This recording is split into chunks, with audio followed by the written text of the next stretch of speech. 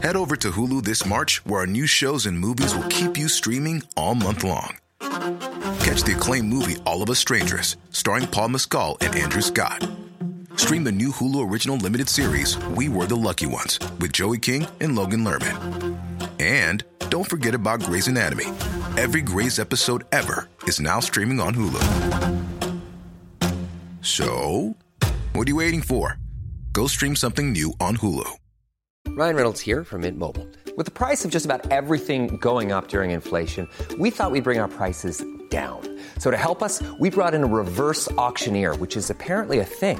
Mint Mobile Unlimited Premium Wireless. How to get 30, 30, bit to get 30, bit to get 20, 20, 20, bit to get 20, 20, bit to get 15, 15, 15, 15, just $15 a month? Sold! Give it a try at mintmobile.com/switch. $45 up front for 3 months plus taxes and fees. Promo rate for new customers for limited time. Unlimited more than 40 gigabytes per month. Slows full terms at mintmobile.com.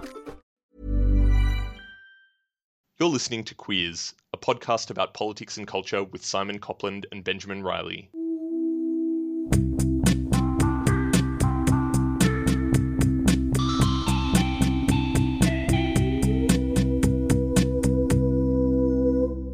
It's the 8th of February 2017. I'm Simon Copland. And I'm Benjamin Riley. Welcome to Queers. Each episode we talk our way through questions on a theme, and this week we're talking about respectability politics. But before we jump into the topic, we just wanted to let people know that we have finally done something that we probably should have done ages ago, or when we first started the podcast, which is set up an email address that people can get in touch with us at. We were just having a chat before we started recording that. We obviously give our contact details as in terms of our Twitter accounts at the end of every episode, but obviously not everyone has Twitter, and I can see how potentially people might feel a bit uncomfortable getting in touch with us in a public forum like that. So you can now get in touch with us via our brand new email address, which is queerspodcast@gmail.com. Yeah, and we'd really like it if you got in touch and gave us ideas or told us what you think, or if you have any feedback about anything that we're doing, we'd really love to hear from you. Yeah, so we're not 100% sure what we're going to do with the email address in the long term. I mean, we've talked on here before about wanting to incorporate more sort of a conversation with our listeners into the podcast. So that will hopefully eventually become a way of doing that. But at the moment, yeah, it would be great to just hear people's thoughts and questions and comments and all of that stuff. Yep. That sounds great. Shall we get on with this episode though? Yeah, so we were talking about respectability politics today, and we kind of got thinking about this topic after I recently watched the music video for a pop song called House of Air by Australian musician Brendan McLean. The video is very sexually explicit, and while I would say it's had a really positive critical response, it's also had some pretty strong negative reactions. And those reactions have arguably been rooted in respectability politics. So respectability politics usually refers to a practice in identity-based political movements of achieving political gains by proving to our political and social majority that members of the marginalised group are deserving of those gains because we are just like you. This is particularly visible in advocacy around marriage, and in fact, some would argue the issue of marriage equality itself is a perfect example of respectability politics. What tends to happen in respectability politics is that the most, quote, socially acceptable people from a given group are put forward as kind of exemplars, a symbol to help win political gains, while others, including often the most marginalised members of a group, are hidden from sight. This is perhaps due to an implicit fear that society will reject the group as a whole if they are frightened off by the group's less respectable members. We also just wanted to put a warning here that we are probably going to be talking about some more sexually explicit subject matter than we usually would on Queers, so just bear that in mind as we go forward. So let's jump right into it. Simon, you hadn't heard about this video until I sent it to you. I think your first response was, is it safe enough for me to watch in the library? And I was like, maybe not. Definitely not. It's got some pretty extreme reactions, and something that people sort of predicted as soon as the video was released and very quickly happened was like those reaction videos on YouTube, which are quite funny.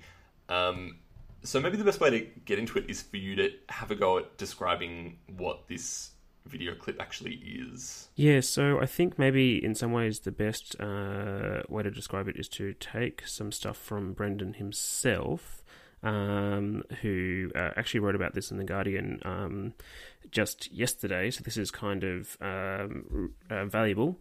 So it's he calls it a light-hearted, extremely explicit look at the world of gay semiotics.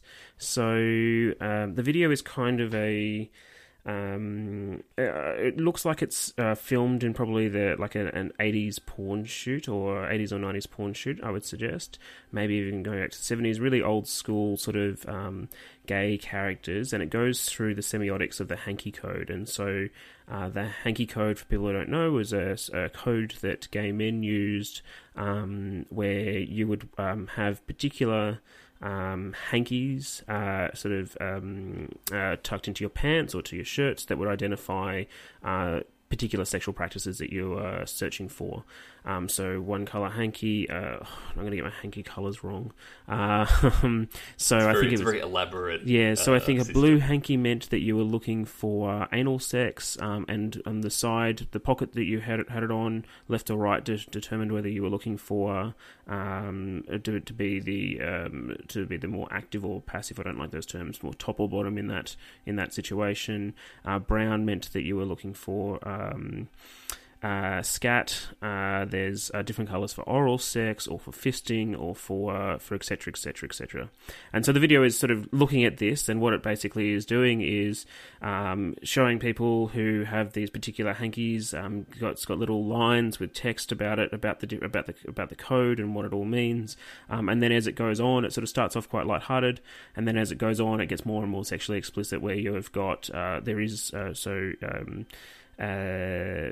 Brendan said in this article that they hired porn stars. There is one fisting scene, for example, which is not just a sort of let's just make the camera look funny so it looks like there's fisting. There's actual fisting going on. There's actual oral sex going on. There's actual anal sex going on. And I think at the end there's actual scat going on as well. So it's kind of worth describing specifically the final shot of the video, which is this kind of like, I was kind of watching it sitting at my desk at work, funnily enough, because I work for a queer organisation, so there are people watching worse things at their computers, and the final shot of the video is Brendan, the musician, lying on the ground and looking at the camera, and you just see like an arse descend over his face, and the final thing in the video is basically someone shitting on his face, and it's kind of ramped up to this over the course of the video as each kind of sex act depicted gets more and more extreme. It's also worth saying that Gay Semiotics was an essay yes, by Hal Fisher from 1977, so that's kind of which Brendan said was the inspiration for the video. Yes, that's and correct. And I think it's just I really like the start of Brendan's article, because he talks about that particular scene of being shat on. He doesn't talk about it exclusively. The article, which we'll put in the show notes, he starts off with as the shimmering lube smeared bottom descended over my face while the cameras rolled, one question ran through my mind: not have I taken this music video too far, but instead have I taken this far enough? I don't know. I'm not sure how much further he probably could have taken it in that context, but I think it would have been an interesting attempt to go even further. Yeah, I mean, maybe it's kind of worth now talking about what some of the negative responses to it have been. So the positive responses, I would say, I really like the video, and I think my thoughts about it have probably been pretty widely reflected in responses to it, which is, I like how boundary pushing it is, and I like that it has that kind of odd tone of both lighthearted and silly, whilst also being really sexually explicit. And we'll probably get into a bit more about the sort of the political implications of that later on in the discussion. But have you seen some of the more negative reactions to it? No, I really haven't, to be honest. I've since you brought it to me, I just haven't had the time to I've been too busy doing other stuff to be able to dive in and have a look. So I'm gonna look. I can probably guess the internet for like. Yeah. I mean, and trolling the internet for negative responses to queer content is, I don't think, anyone's idea of a good time. So that's understandable. Oh, it can be fun sometimes to look at what people do. Sure. Hate reading. Yeah. I mean, so you go. Sorry, I think it would be good. You go, because you've probably seen more of it than I have. Yes. Yeah. So there are they broadly fall into two categories. There are the predictable ones from sort of pearl clutching, won't somebody think of the children type people. Like, it's on the video is on YouTube, which is astonishing to me. Not that he put it on YouTube, because why wouldn't you do that? But the fact that it's still there, at least as of recording, is great. It's got like hundreds of thousands of views, and YouTube is notoriously the kind of like asshole of the internet, and in this case, literally.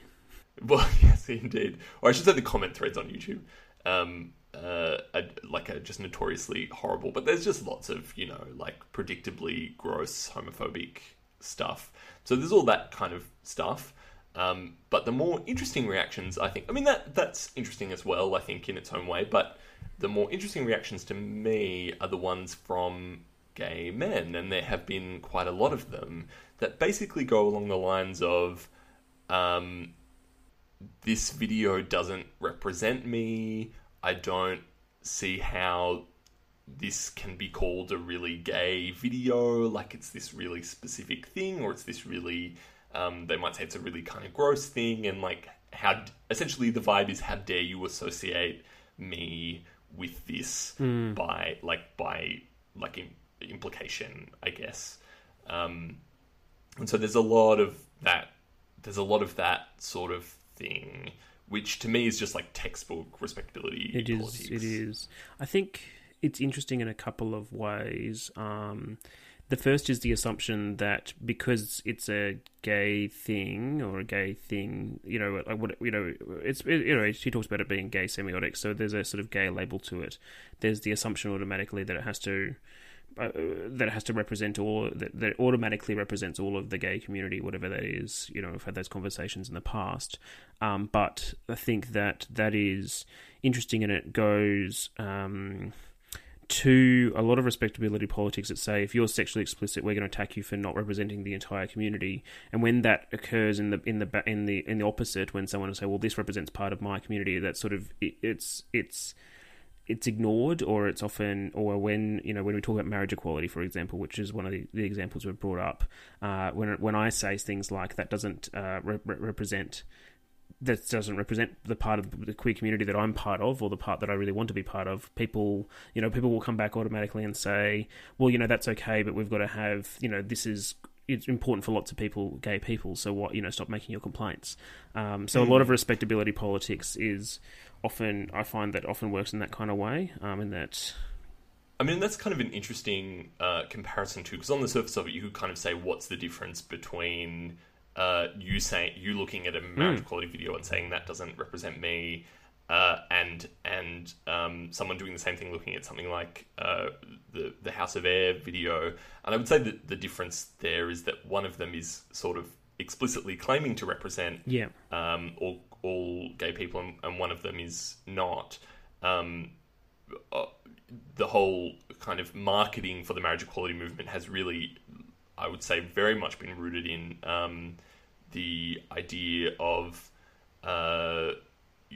presenting not just a vision of queers that want to get married, but a vision of queers as a whole, of being exactly who queers are, and that who they are is someone that is safe, and socially acceptable. Well, and that's actually been essential to marriage equality, to the acceptance of marriage equality, to allow access to that institution. We have had to present ourselves as safe and as acceptable to the rest of the community, to the rest of the broader community, and that means that marriage equality has had to create a picture of everybody being like that, and had to actively sort of push out the people or reject the people who don't act in that particular kind of way, which is respectability politics epitomized. I think that you're right in that the difference between that and what Brendan is doing is that Brendan has said this is about a particular subculture, a gay subculture around semiotics. One that absolutely exists. But it absolutely exists. Yeah, 100%. But it's I don't think he's trying to represent everybody who identifies as some sort of queer. And I think that's important, and I think it's valuable and really important to talk about this particular subculture. And I think it's a thing that it's interesting, and it's a part of people's lives, and it's a real thing that's out there that exists, and I like that he's tackled it in this kind of way. Beyond that sort of anthropological bent, kind of saying that this is a thing that's real and exists, and it's important to represent the diversity of the queer community, I feel like there's something almost more interesting here, that it's not just about representing a part of the community that doesn't usually get seen, but or a part of a lot of people's lives that doesn't usually get seen, although I think that's true. There is, I think, some value in explicitly setting out to shock people and to be I don't know if Brendan himself would use this word, but almost antagonistic, in really kind of putting this in people's faces and saying this is something that happens, and there is some value perhaps in you being confronted by this. Yeah, I think that's an interesting point. I think he talks about, for example, the pushing of the boundaries around art, around how queer art can push boundaries, and how this sort of sexually explicit approach has the capacity to do that. I'm intrigued about I'm intrigued about the political value of it. I think it's valuable as art, and I'm not going to. And I think it's great, and I love the video, and I think it's excellent, and it's valuable as art. But I think it's worth diving into whether this sort of shock value stuff has political value as well. I think my tendency is to say yes, based on that pushing those boundaries in this kind of way allows us to push boundaries in other kinds of ways as well. So in this instance, it really is talking explicitly about sex, sort of pushes forces you to open your eyes about the particular types of sex that gay people have. And one of the things about respectability politics, in particular the marriage equality campaign, has been the complete erasure, I think, of sex from the queer narrative. So it's not about sex. It's not about who we fuck anymore. It's about who we love in that sense. And the erasure of sex is it's ongoing, and it's a thing that really frustrates me, because for me, being queer is about who I want to, who you're sexually attracted to. I can love whoever I want, but the integral part of queerness in many ways is sex and fucking. And we don't talk about that. We don't talk about the different types of sex. We don't talk about the way that we can have sex, and most importantly, we don't talk about how great sex can be and how much fun it can be. Totally. And it's funny to reflect on the fact that we often also don't talk about it on this podcast. Not that I feel like we actively avoid it, but I think it's interesting that we don't. Even that we had to give a little warning about being sexually explicit, which in and of itself is telling, I guess. This is maybe a bit of a tangent, but I'm so fascinated by the fact that you said it's not even about who we love; it's about who we're sexually attracted to. And we did an episode early on in the podcast about that idea, that primacy of kind of love and romance to queer political movements, and that to me is still a really interesting topic. And I think to look again, I don't want to keep coming back again and again to the marriage equality movement, but it is so useful that it's been so framed around love and the idea that the basis of us deserving a given, say, like political right is who we love, and to me that's bizarre. Like, it's a kind of weird illusion of sex completely. Yeah, I agree, and I think that, I mean, it makes sense in many ways, in that love is, it's got that, obviously that sort of romantic ideal, or that ideal, it's something that, that people say it crosses boundaries, and love conquers all, and all that sort of we've got this really, it's ingrained in our social consciousness of being such an important value and an emotion to be able to feel, and so I can understand how a marriage equality movement sort of tapped into love as a way of dealing with this, but in turn it has become a very a sort of respectable way of dealing with this issue. So we can ignore the icky stuff around sex that a lot of conservatives in particular don't want to talk about and don't want to deal with, and we can picture ourselves, we can frame ourselves as these people who just sort of who love each other like everybody else loves each other. So we, and that means that we love each other monogamously, and we love each other with vanilla sex, even though we don't talk about it, and we love each other in that sort of, in the video that happened, that Get Up released years ago, the It's Time video, I think it was, the one that has the very linear version of a relationship, and that's what it's all about. It's not about, and again, in that version there was no fucking, there was no sex, there was nothing. Well, there wasn't even any homosexuality. The fact that they were gay was the twist ending. Yeah, absolutely. Which is why that video is so kind of awful. It's one of the reasons why that video is so awful. Oh, yeah. Yeah.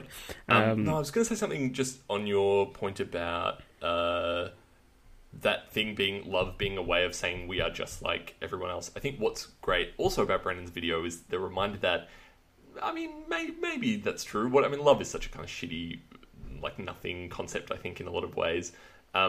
But it's important to be reminded that a lot of us don't fuck like everyone else does.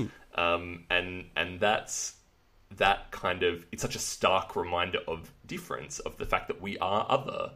And, as we've talked about before, the fact that we have to come out, for example, is evidence of that.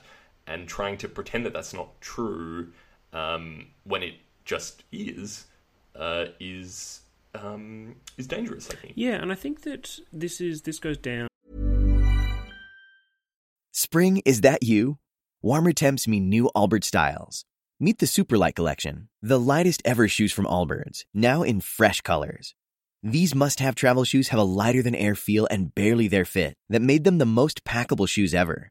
That means more comfort and less baggage. Try the Superlight Tree Runner with a cushy foam midsole and breathable eucalyptus fiber upper. Plus, they're comfy right out of the box. So, what can you do in a Superlight shoe? What can't you do is the better question. And because they're super packable, the real question is, where are you taking them? Experience how Allbirds redefines comfort. Visit allbirds.com and use code SUPER24 for a free pair of socks with a purchase of $48 or more. That's ALLBIRDS.com, code SUPER24. On the track of what I really hate about respectability politics, and that I think that respectability politics is a very negative approach to dealing with rights, campaigns for rights, and that what it does is it attempts to get rid of our differences and say that differences that we have as a community, and historically that we've had, we don't want them anymore. They're actually really negative to us, and that we must get rid of them. And I think that it has a really negative approach on us as a community and the way that we have sex. So, if you understand, a lot of the ways that, if we talk specifically about how we have sex differently, for example, how queer people might have sex differently than other people, part of that is, just because of the biological realities of, queer sex being different to straight sex at times. Part of that is also, however, due to histories of queer communities and queer oppression that has created different subcultures, that has created the requirements, for example, for a hanky code, one that is really subtle and as not overt as it could have been if you were heterosexual. But there's a whole lot of history to a community that we can't just disavow. And some of that history is built in trauma. Some of that history is built in the recognition and acceptance of being different, and embracing that to create these amazing things that we have created, that queers have created over the past, couple of hundred of years when communities have come out in this sort of way. And I feel like respectability politics doesn't value that history in any way. It tries to disavow that history completely and says, get rid of it because we just want to go back. We want to go to that space, get rid of all of that things, all those things that have made us different, and make us just like, make it like our history was just the same as a straight person's history, the history of straight people. Well, I think there's a really interesting idea there that we've talked a bit before about the way that identity politics kind of divorces the idea of a kind of essential, like, gay identity, for example, from culture and from history. And so I think there's kind of an interesting question about, like, how much in the age of identity politics, that is, we are living in it, whether we want to be or not. How much do queers owe to a connection to that legacy? And I feel like a way of kind of getting at that, I feel like we've kind of skipped something. I feel like we've missed something here because we've jumped straight into kind of everything we don't like about politics, which is easy to do because it's awful, I think, is to go back to those responses to Brendan's video and, just as an example, but really you could use anything like this that comes up, and try to think about why do people have these really negative reactions? Try to imagine from the perspective of Joe Gabo on Twitter who's watched the video and gone, this doesn't represent me, I'm disgusted by this.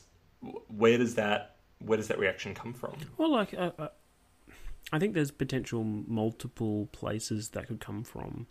I think that part of it comes potentially from histories of homophobia and response mechanisms as a way to deal with homophobia. And homophobia. Yeah, being those mechanisms essentially being homophobia. Yeah, in many ways, yeah, you're right. But a lot of it is very, that sort of idea that we are attacked because of difference, so therefore we should eschew difference, or we should hide from it as a way to protect ourselves. And I can understand that in a sense of, trying to protect yourself as an individual at that particular point of time. I think part of it also comes up from the fact that people are different and that some people grow up in communities or in families that don't have as sexually open a world, and just because you're gay doesn't mean that you automatically will then jump into the sorts of sexual things that Brendan's video talks about, and that's fine. Sure. I feel like not many gay men come out and a week later they're getting fisted. Yeah, exactly. And that's fine, and that's not like a criticism of those people. But I can see at least how they wouldn't be able to connect to something like this. I think that there's an extra step of going, I don't connect to this, and therefore you should stop doing it. And I think that's the extra step that I disagree with and I don't like. But I can see how people at least won't connect with it. And just because you identify as gay doesn't mean you identify with all of these sorts of practices. Of course.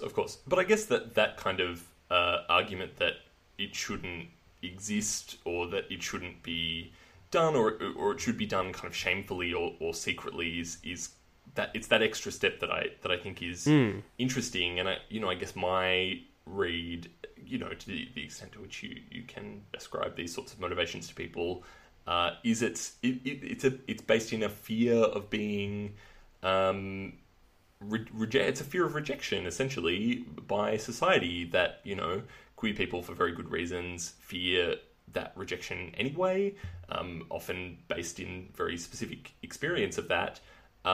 But given our dominant political framework, and I think this is a big problem that this is the case, but it is nonetheless the case, is one of acceptance, is one of inclusion within existing social structures, and marriage is a really good example of that.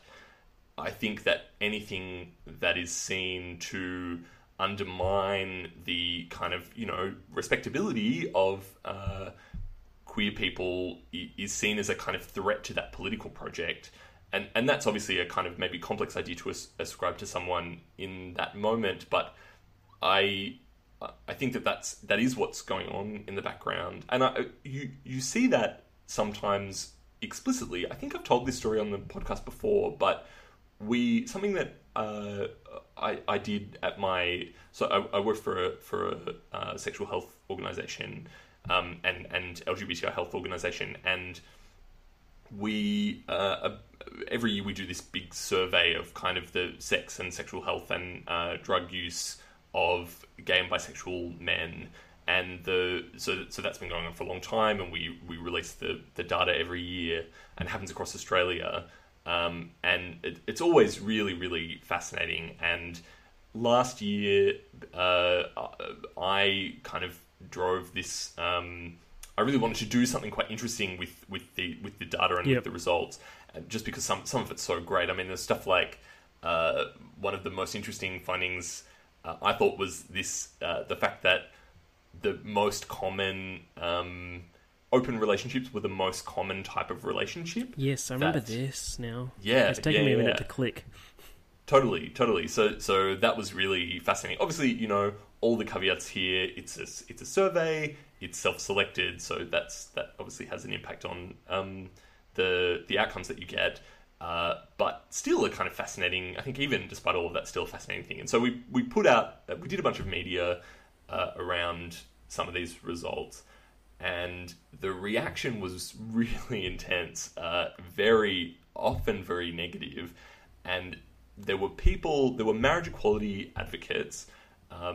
Some I would say that probably the most high-profile marriage equality activist in the country, a guy named Rodney Croom, took to social media to just absolutely attack these findings and explicitly say, I don't want to kind of misquote him here because I can't remember exactly what he said, but essentially saying, how dare you kind of undermine our fight for marriage equality by saying that this is representative of gay men. It's not. He attacked the methodology of the study, and I guess more importantly just said it is damaging for you to even say this, for you to even say that gay men are in open relationships, doing X, Y, Z, and I mean that's like I remember this. It was really strong and really, really angered me. Totally, and I feel like it's rare that you see respectability politics play out in such an explicit way, where it is somebody literally saying this is undermining our political project of inclusion and equality. Yeah, so I can relate to that as well. I think, if we're gonna, let's just tell one more story. So, as probably most of our listeners know, I am in a polyamorous relationship, and have written about that publicly a number of times. The first time a couple of years ago now, around about. And in the times that I've written about that, I often will post, there's a few like gay Facebook groups and stuff that I'm a member of that sort of post articles and links and stuff like that. And I've often posted articles I write there, or I've seen people post articles that I write there, or articles about polyamory. And what's the most interesting reaction I've ever had, and I've commented this publicly, that the people who I've received the most negative reaction, I've been largely accepted by family and friends, but the people I receive strong negative reactions from are gay men in particular, and largely it is exactly the same argument. I've had people say, you should not talk about this until we've won marriage equality, because every time you talk about this, you undermine marriage equality. How dare you even speak publicly about this? You should, literally people saying, you can talk about this after we've won marriage equality, but please be quiet now. And it enrages me, because if you were to dare say to a gay man, don't talk about your relationship, your monogamous relationship, because it's undermining, because of any reason at all, you would rightfully be attacked for being homophobic. You would rightfully be attacked for silencing them, for making it so that they can't be proud about who they are, etc., etc., etc. But there's this a respectability politics that's tied in with particular campaigns that mean that you don't just have the right to, it's people who aren't just feeling like, well, that doesn't connect with me, but also saying, well, you don't actually even have the right to engage in this conversation because you are undermining me. Somehow you talking about your relationship undermines my relationship, which is the very thing that people who are against marriage equality have been saying for a long time, that this undermines straight relationships, and we've rightfully attacked that. But we then turn around and use the same stuff against people who don't fit who don't fit the marriage equality mold or the respectable mold that we like. And this is the thing that's really angered me about marriage equality for a long time. Not the content necessarily, not past the bloody marriage equality law. The thing that angers me is a language that has ended up evolving to actually, in many ways, be very, very similar to the language that was used initially against marriage equality campaigns, but just targeted at a different, minority group. In your case, people in open relationships, but people who want to have, who want to talk explicitly about sex, people in polyamorous relationships. A lot of the language is very, very similar to what was used against marriage equality many years ago, or still is used against marriage equality. And I would argue that, I would go beyond... I feel like it's tempting to say that there is a separation between the issue itself being access to an institution like marriage and the tactics used in the campaign. And we can, I certainly am often tempted to kind of sit there and go, I have no problem with marriage. I have no problem with marriage equality as a kind of goal. Although, God, I even hate the term marriage equality. I feel like whenever I'm talking about it derisively, I specifically use gay marriage. But for hopefully obvious reasons, I feel like it's pretty easy to make the argument that it's actually an inevitable outcome of fighting for this issue at all. I would argue it is. Controversial thing to say. I would argue it is, and I think that. And I think that what's interesting is that, particularly in Australia, given how long it's taking for this to occur, I think you're seeing this sort of long-term inevitable outcome of fighting for this issue, because the argument gets sort of refined more and more and more as sort of the political obstruction continues on and on and on.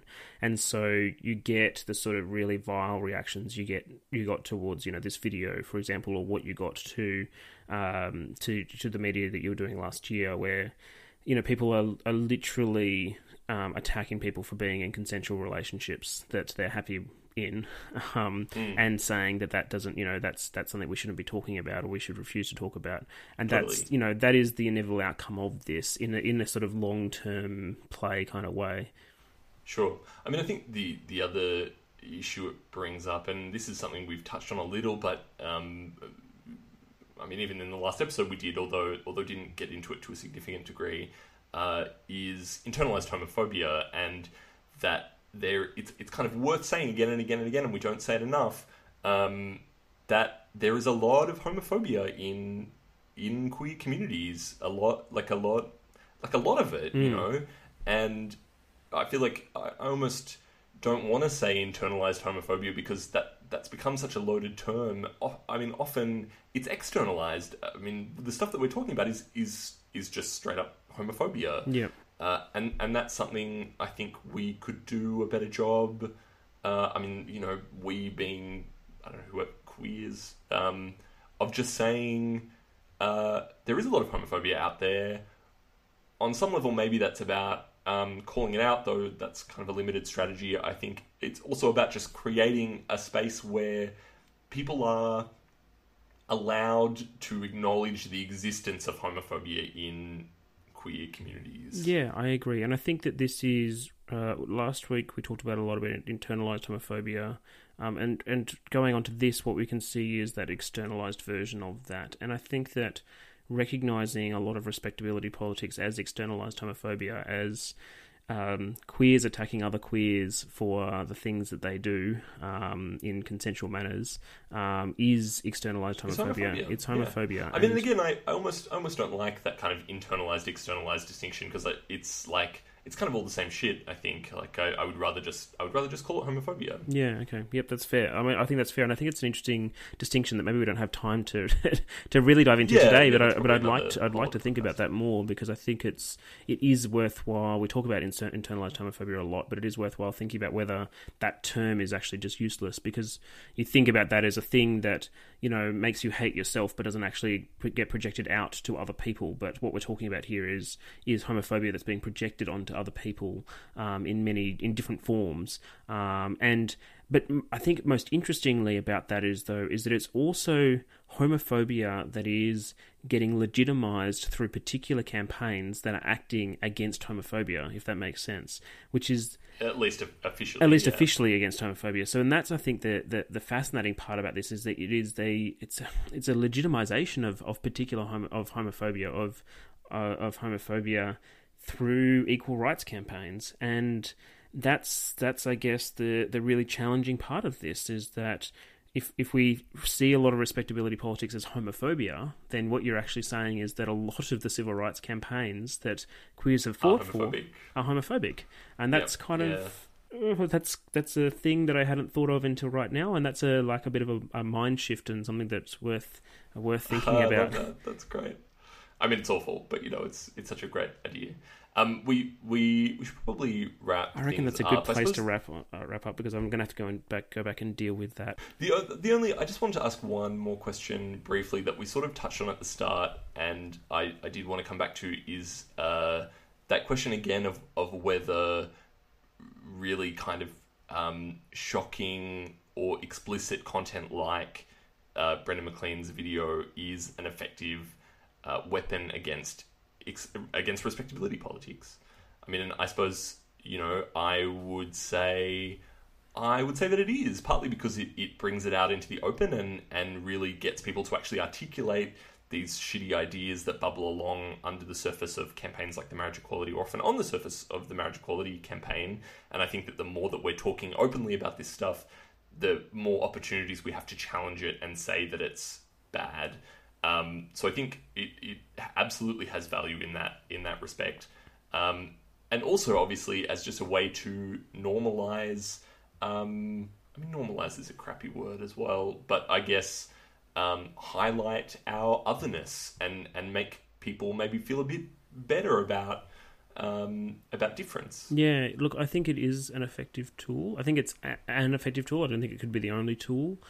Sure. But I think it definitely is. I mean, the very fact that this leads to this sort of debate is often valuable, in that it opens up the question a lot more than a Australian marriage equality video that just talks about how much we love each other video does, I think. And I think that imagine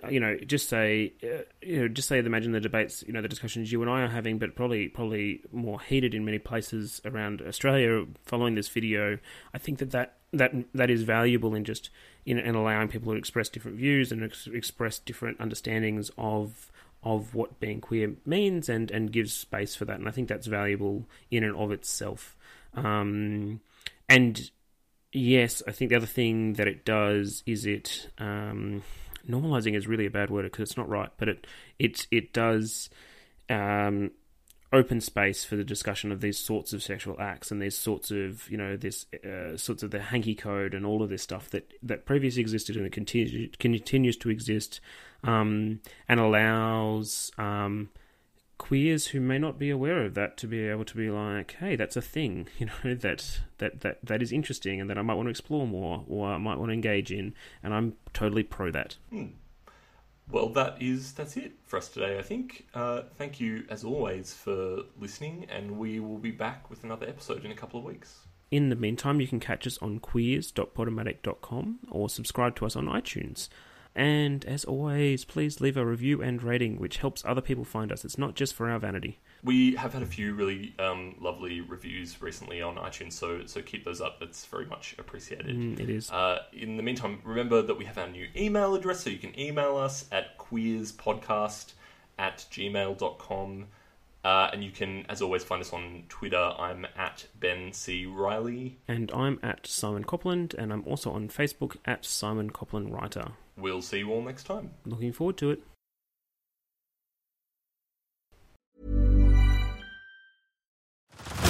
Head over to Hulu this March, where our new shows and movies will keep you streaming all month long. Catch the award-winning movie Poor Things, starring Emma Stone, Mark Ruffalo, and Willem Dafoe. Check out the new documentary, Freaknik, The Wildest Party Never Told, about the iconic Atlanta Street Party.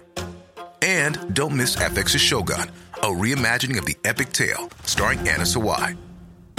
So, what are you waiting for? Go stream something new on Hulu.